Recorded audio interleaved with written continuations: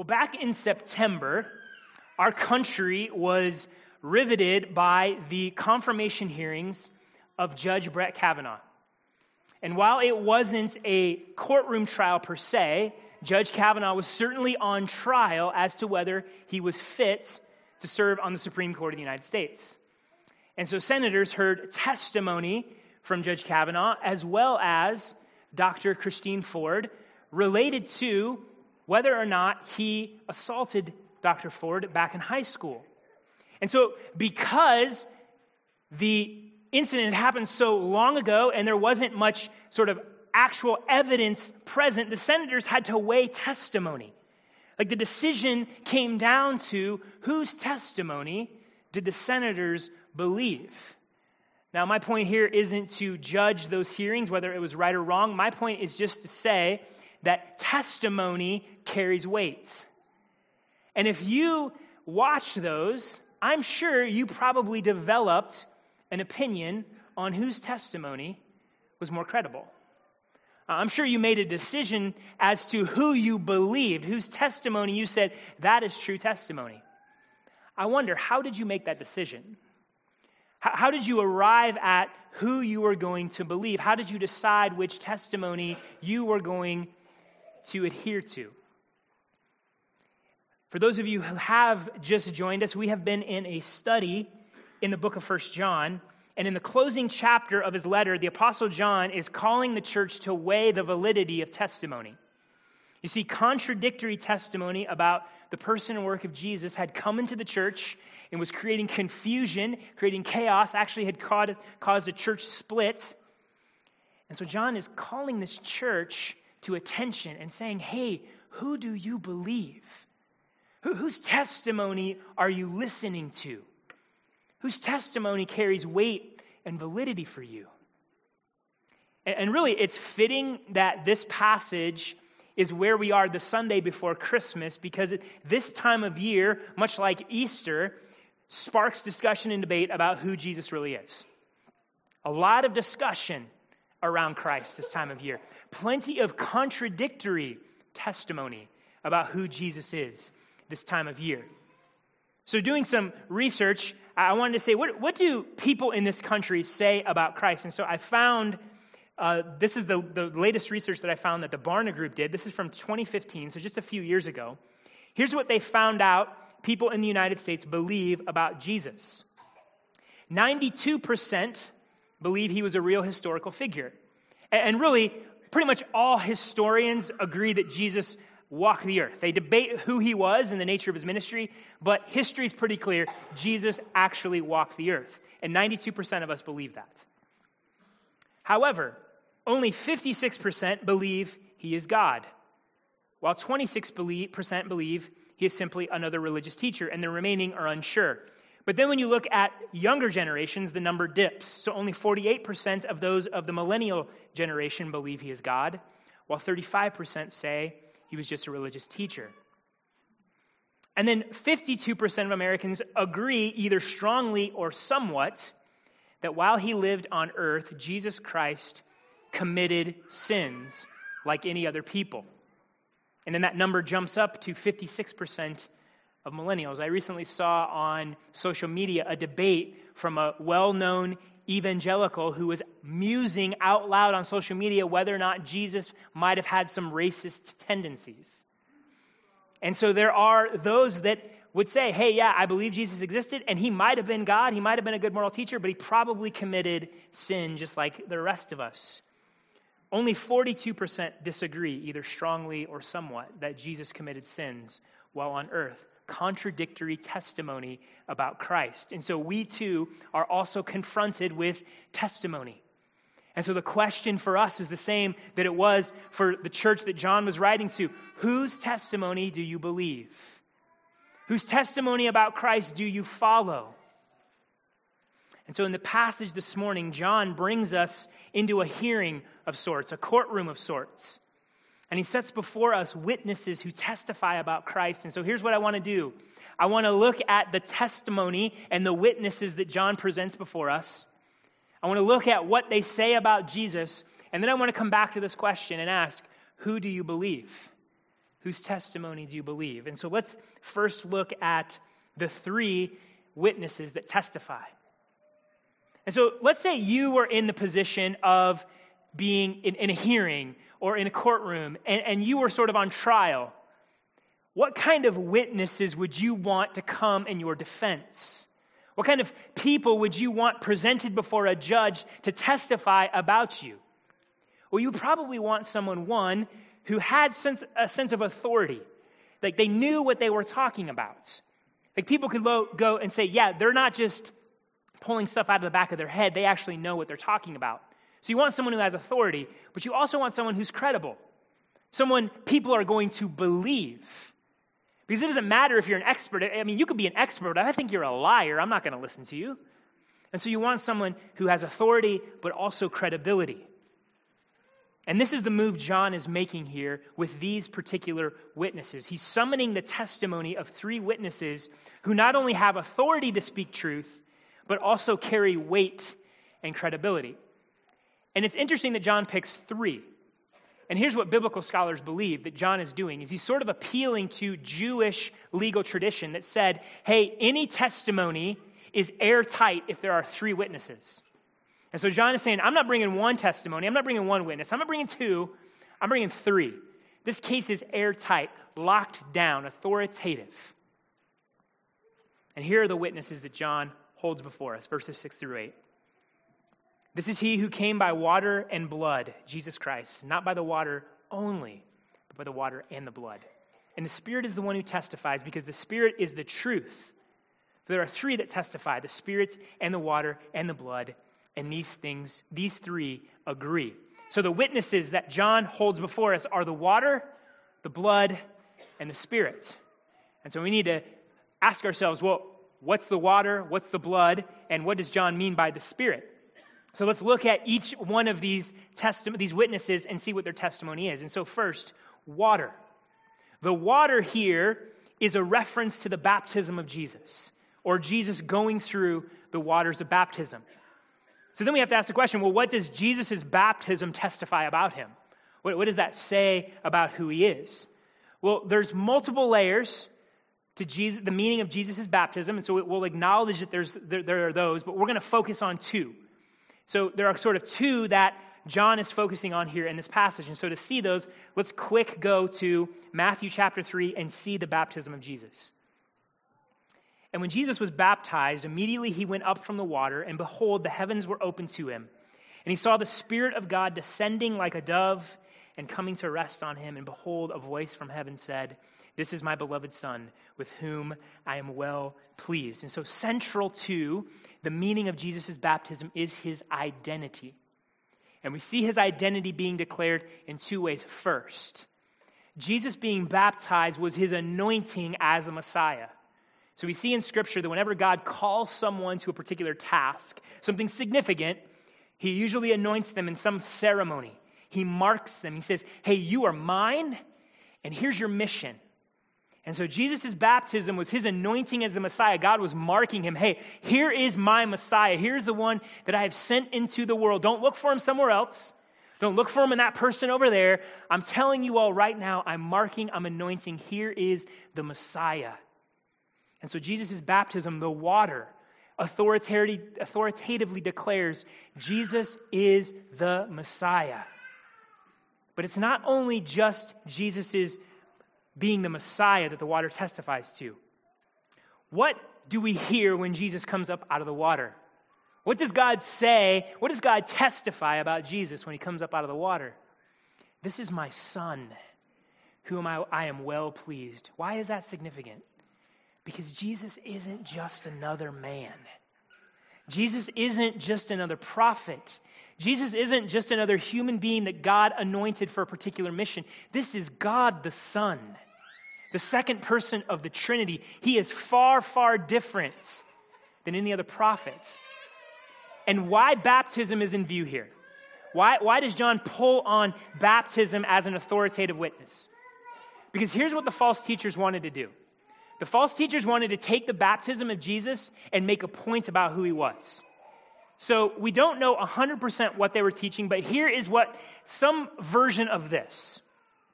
that Jesus was just a dude, an anointed dude, but a dude nonetheless, that at his baptism, God made him his son. God gave him a special anointing that made him the Son of God. And so what John is doing is he's saying, hold up, time out. Let me give you the correct testimony here. You see, the baptism of Jesus held particular weight in understanding who Jesus was for John's audience. If they understood the meaning of Jesus' baptism, they would understand who Jesus truly is. Distort the meaning of the baptism, and we lose who Jesus is. So John is using his baptism as an authoritative voice because people would listen to this. People understood the significance of it. And so he says, look, what the water declares is not that Jesus became the Son of God. The water declares that Jesus is the Son of God, has always been the Son of God. He is inherently the Son of God. And so the water testifies to the identity of Christ as the Son of God. And if he is the Son of God, what does that mean? It means that all authority and all power and all majesty and all worship belong to him. He's not another dude that we just kind of look at and go, oh, cool. That's a good guy. That's a smart guy. That's a guy that might have some good advice. No, he is the King. He is the Lord. He is the one that all of our obedience belongs to, all of our worship belongs to. What he says carries absolute weight and authority. And so to those who would minimize who Jesus is, those who would just say Jesus is just another moral teacher, yeah, a great moral teacher, really wise guy, a really loving guy, the water says no. The water says something more powerful, more beautiful, more profound. This is the Son of God. This is not only the Messiah, but the Messiah is the very Son of God. And so that is the testimony of the water. Now, for us, this might feel a little thin because we go, well, what does this ceremony, how does this ceremony speak authoritatively to us? Okay, during the original audience, they kind of felt that, but I don't know if I feel that today. Well, we still have authoritative anointing ceremonies. We recognize this even in our own culture. Think of how the President of the United States is sworn into office. Like that authoritative anointing ceremony has weight because the guy sworn in is the president. Hey, you remember when Obama was first sworn in and how Chief Justice Roberts kind of blew the swearing in ceremony, and so they did it again because they were wondering, I don't know if he's legally the president. You remember that? I mean, that shows the weight that this anointing ceremony had. And so look, we may not like who the president is. We might push against it and say, I didn't vote for the guy, but the ceremony makes it authoritative. He is the president. And so it's the same thing for us to understand that the baptism of Jesus has authoritative weight. It declares he is the Son of God. He is the Messiah. Next, the blood. The next witness to testify is the blood. And the blood is a reference to the death of Christ, to his shedding, to the shedding of his blood for the forgiveness of sins. And so what does the blood testify about Jesus? It declares the nature of his mission. It tells us why he came to this earth. It tells us what the purpose of Christ's coming was. And the New Testament overwhelmingly speaks to the centrality of Christ's atoning death, the shedding of his blood as the purpose of his ministry. Let me give you just a sample from the New Testament. Matthew 26:28 says, and this is Jesus speaking, "This is my blood of the covenant, which is poured out for many for the forgiveness of sins." Acts 20:28, Paul tells the Ephesian elders, care for the church of God, which he obtained with his own blood. Romans 3:23-25, Paul tells us, for all have sinned and fall short of the glory of God and are justified by his grace as a gift through the redemption that is in Christ Jesus, whom God put forward as a propitiation by his blood to be received by faith. And then in Romans 5:9, therefore we have now been justified by his blood. Ephesians 1:7, in him we have the redemption through his blood, the forgiveness of sins. Colossians 1:19-20, for in him all the fullness of God was pleased to dwell, and through him to reconcile to himself all things, whether on heaven and on earth, making peace by what? The blood of his cross. And then in 1 John 1, we see this. John even testifies to this. If we walk in the light as he is in the light, we have fellowship with one another. And the blood of Jesus, his son, cleanses us from all sin. We could go on and on and on. The testimony is clear. The blood is clear. Jesus came to shed his blood for sinners, to die for us, to take the judgment you and I deserved. The blood of Jesus is absolutely central to his ministry. If you do not understand the blood, then you miss Christ. And John even doubly emphasizes the blood. He says, this is he who came by water and blood, Jesus Christ, not by the water only, but by the water and the blood. Why the emphasis? Why does he specifically say it's not just the water, but it's also the blood? Because here's what the false teachers were doing as well. And the false teachers love Jesus, the one who got baptized with the Spirit. They love Jesus, the one who gives the Spirit, who gives knowledge, who gives wisdom. They don't like Jesus who was crucified on a Roman cross. They don't like Jesus suffering, beaten, broken, humiliated, shamed. The false teachers, man, they wanted all the spiritual pyrotechnics. They wanted all the authority. They wanted all the status that came with, that they had sort of the insight and the wisdom and the teaching of Jesus. But they wanted to have nothing to do with the Messiah that was shamed and scorned, crucified like a common criminal. They didn't want suffering to be part of the equation. And so they downplayed. They even said that spirit that came to Jesus when he was baptized actually left him on the cross. He ceased to be the Son of God on the cross. They want nothing to do with the blood. And look, our world isn't much different. Like, we don't necessarily have fancy Gnostic teaching running around. But man, people love Jesus, the great teacher, the great moral teacher. Man, they love Jesus, the one who's going to give you a full and happy, abundant life. They love Jesus, the spiritual guru. Man, Jesus, the one who sticks it to those religious and political leaders that like to be stuffy and hurt you. Man, we love the Jesus who will come and care for the marginalized. But we don't like the Jesus who had to die on a cross because you and I are rebellious sinners. We don't like the Jesus who on a cross declares, hey, you're completely and utterly unable to save yourself. That you stand under the righteous judgment of God. Well, we don't like what the blood says about us, that we need to be forgiven and cleansed from our sin. Man, give me the Jesus who will make me feel happy.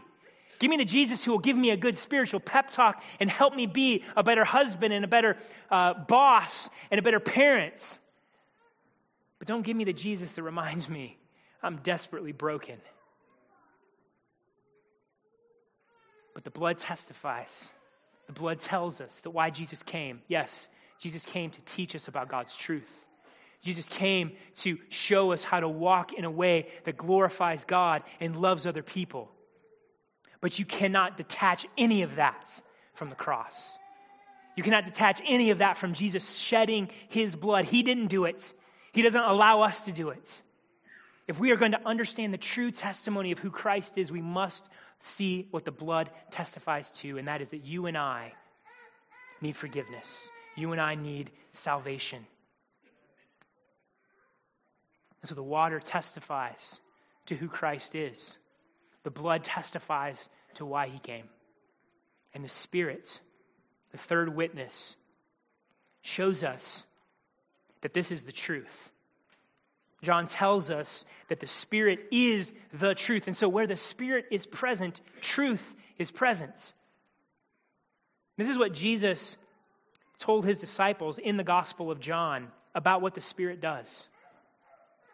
And I will ask the Father, and he will give you another helper to be with you forever, even the Spirit of truth, the helper, the Holy Spirit, whom the Father will send in my name. He will teach you all things and bring to your remembrance all that I have said to you.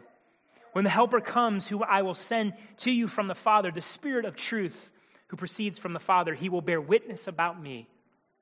When the Spirit of truth comes, he will guide you into all truth. over and over and over, Jesus tells us, the Spirit will lead you into truth. The Spirit will testify true things about me. Oh, this is the beauty of what John is saying. Is look, we can trust the testimony of the water and the blood because the Spirit is present. Another way to say this is that because the Spirit is present, the water and the blood testify true things. Here's what this also says, because the Spirit, we're talking about the Holy Spirit, is God himself, the third person of the Trinity. So what this means is that the testimony of the water and the blood is the very testimony of God. John is sort of up in the ante here. He's saying, hey, don't miss this. There is the baptism, the water. That is a ceremonial event. And then there was Christ dying on the cross and shedding his blood. But don't miss who is speaking through those things. God himself. The testimony of God. And this is John's point in verse 9. If we receive the testimony of men, the testimony of God is greater. For this is the testimony of God that he has borne concerning his Son. This is a reference back to the testimony of the water and the blood and the Spirit. The water and the blood and the Spirit are the means by which God testifies and tells us true things about who Jesus is. And so what this means is, this isn't testimony that we can just sort of dismiss, sort of wave our hands and forget about. This isn't testimony that we can just sort of say, yeah, maybe. No, this is God himself speaking. That this is weighty testimony. And John does this sort of, compares the lesser to the greater. He says, if we listen to the testimony of men, if we'll believe what men will say, how much more should we not believe what God has said? Like if I want to learn about the theory of relativity, I could go ask my high school science teacher. I mean, he probably knows something, but how much greater would it be to actually go talk to Albert Einstein about it? And so the testimony of men, John he's saying, hey, there's a weight to the testimony of men. So you listen to preachers, you listen to other disciples of Jesus, we listen to the apostles, we listen to people who know about God and testify true things about God. But even more than that, we listen to the Lord himself. We listen to the testimony of God himself, and he testifies through the water and through the blood and by his Spirit who Jesus Christ is. And so it is the testimony of God that is being spoken. And so, have you ever stopped to consider why you would listen to other testimonies about Christ? Why you would listen to other voices about Christ? Why would you listen to contradictory testimonies about Christ? Why would you give them weight when God himself has spoken truth? He's testified. He's declared, this is who my Son is. This is why he came. We have to come to grips with the fact of why are we so prone to listening to other voices? Why do other testimonies grab us?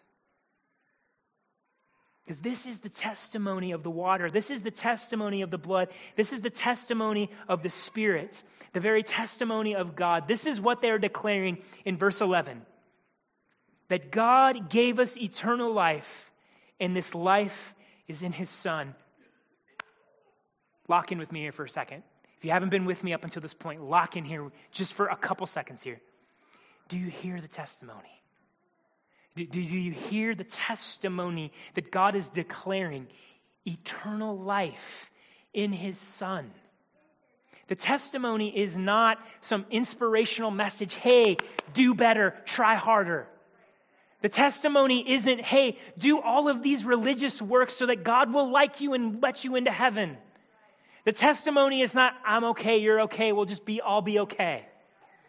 The testimony is eternal life given in Christ. It's a gift, not a reward. You don't earn gifts. It's actually an insult to the giver to try to earn a gift. But guess who did earn eternal life for us? Guess who did earn this wonderful reward? Jesus Christ. Jesus stepped into our world and perfectly kept the righteous and holy and good law of God for you. Jesus shed his blood so that you can be forgiven and cleansed. And he did it for you. Jesus didn't come to box us in with a bunch of moral rules and hoops to jump through.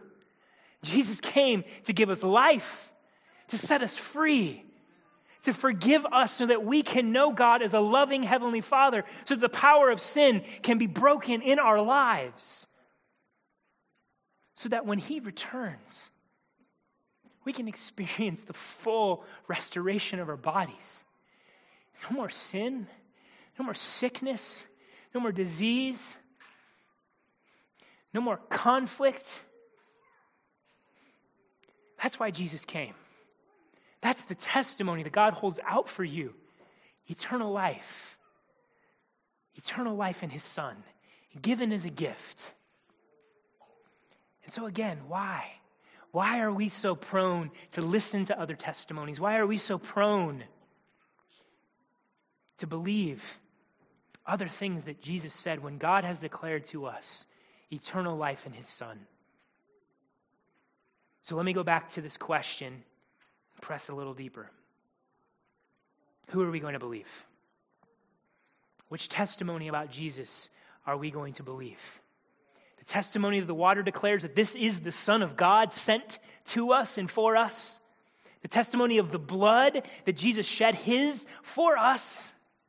And the Spirit that says this is all true. Or are we going to listen to something else? Because the stakes are serious. As John tells us in verses 10 and 12, whoever believes in the Son of God has the testimony in himself. Whoever does not believe God has made him a liar, because he has not believed in the testimony that God has borne concerning his Son. Whoever has the Son has life. Whoever does not have the Son of God does not have life. And so there's two interconnected things that are at stake here. Whether or not you are calling God a liar, and whether or not you have life. Now, you may be thinking, hey, I've never called God a liar. I don't ever remember saying that out loud. And really, most of us aren't that hardened to where we shake a fist at God and say, you're a liar. But that's not what John says. He doesn't say, call God a liar. He says, we make him to be a liar. What John means here is that with our words, with our actions, with our hearts, when we don't believe in Christ, we are saying, God, you're a liar. God, I don't believe you. And really, it doesn't make much difference if we're shaking a fist and verbally saying it, or if we're just sort of shrugging our shoulders and just going, Because, think about this. Husbands, if your wife comes home and tells you something very deep and profound and true that she wants you to believe, and you just sort of go, okay, is that going to go well for you? Parents, if you tell your son or daughter something that's very profound and important and true, and they sort of just shrug their shoulders and go, maybe, is that going to go well for them? Does it matter whether or not they say, you're a liar, or they shrug their shoulders? It's the same thing. They're communicating the same thing, unbelief. And that is what we do when we do not believe the testimony of God, whether it's through a shake fist or a shrug of the shoulders, and we make God out to be a liar. Relatedly, what is also at stake is whether or not you have eternal life, the eternal life that God gives. Like John is being blunt and straightforward. Either you have Christ or you don't. Either you have life or you don't. Either you believe in Christ and follow him as the crucified but now resurrected and reigning king, or you don't. Either the life of God through his Spirit is inside you, transforming and renewing you, or it's not. And so we don't get to play about with nice sentiment about Jesus. Oh, hear me on this. We can't just go, yeah, Jesus said some cool things. Seems like he was a great teacher. I appreciate so much about some things in the Bible. But to submit to him as Lord, to turn from your sin and trust in his work alone, that's a bridge too far. Look, you don't get to play about that way. What that means is that you do not have life. You do not have eternal life. John is being very, very clear, painting with very bold colors. Look, life isn't found in a watered-down, reimagined, good feels version of Jesus that allows you just to tack him on as we tack on so many other self-help teachers.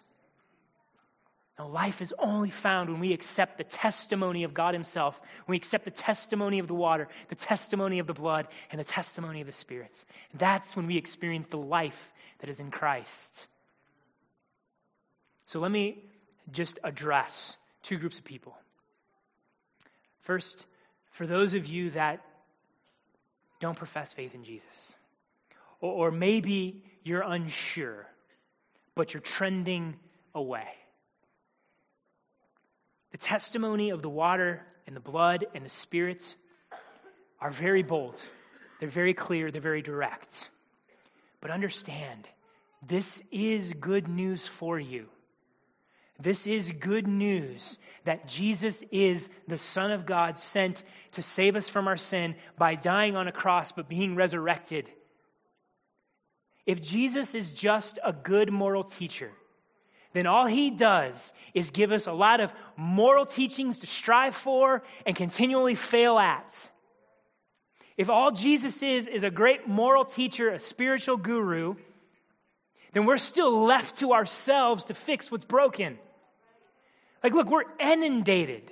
We are inundated with self-help teachers, moral gurus, people who spout off tons and tons of wisdom about every subject under the sun. We can go to Barnes & Noble or go on Amazon or jump on a podcast or watch the media and all the experts that they parade out about, hey, this is how you solve your problems. But are we any closer to fixing things? Are we any less broken? Are we any less sinful? Are we any less violent?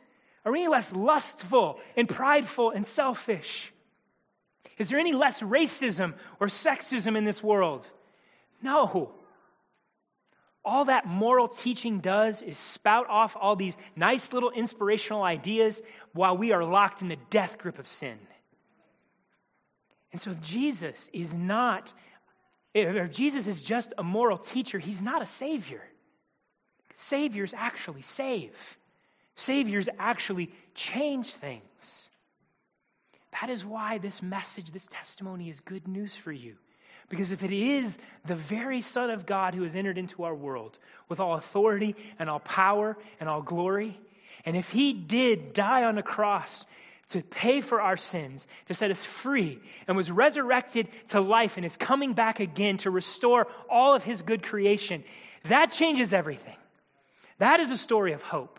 That is an opportunity for real transformation and change. That is an opportunity to experience real freedom. One testimony leaves us to ourselves. And no matter how much we think we try and how much progress we've made, all we're doing is rearranging the furniture. We're not really changing things.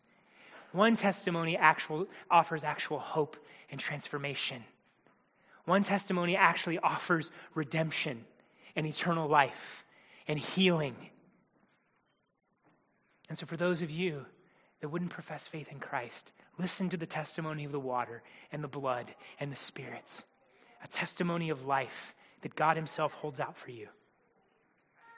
And for those of you who belong to Christ, like our hearts are no longer in rebellion to God, but let's be honest, we still doubt, we still fear, we still fall into sin. I mean, we've seen that throughout this letter of 1 John. Like, we know we're going to sin. So we still need the testimony of the water and the blood and the Spirit.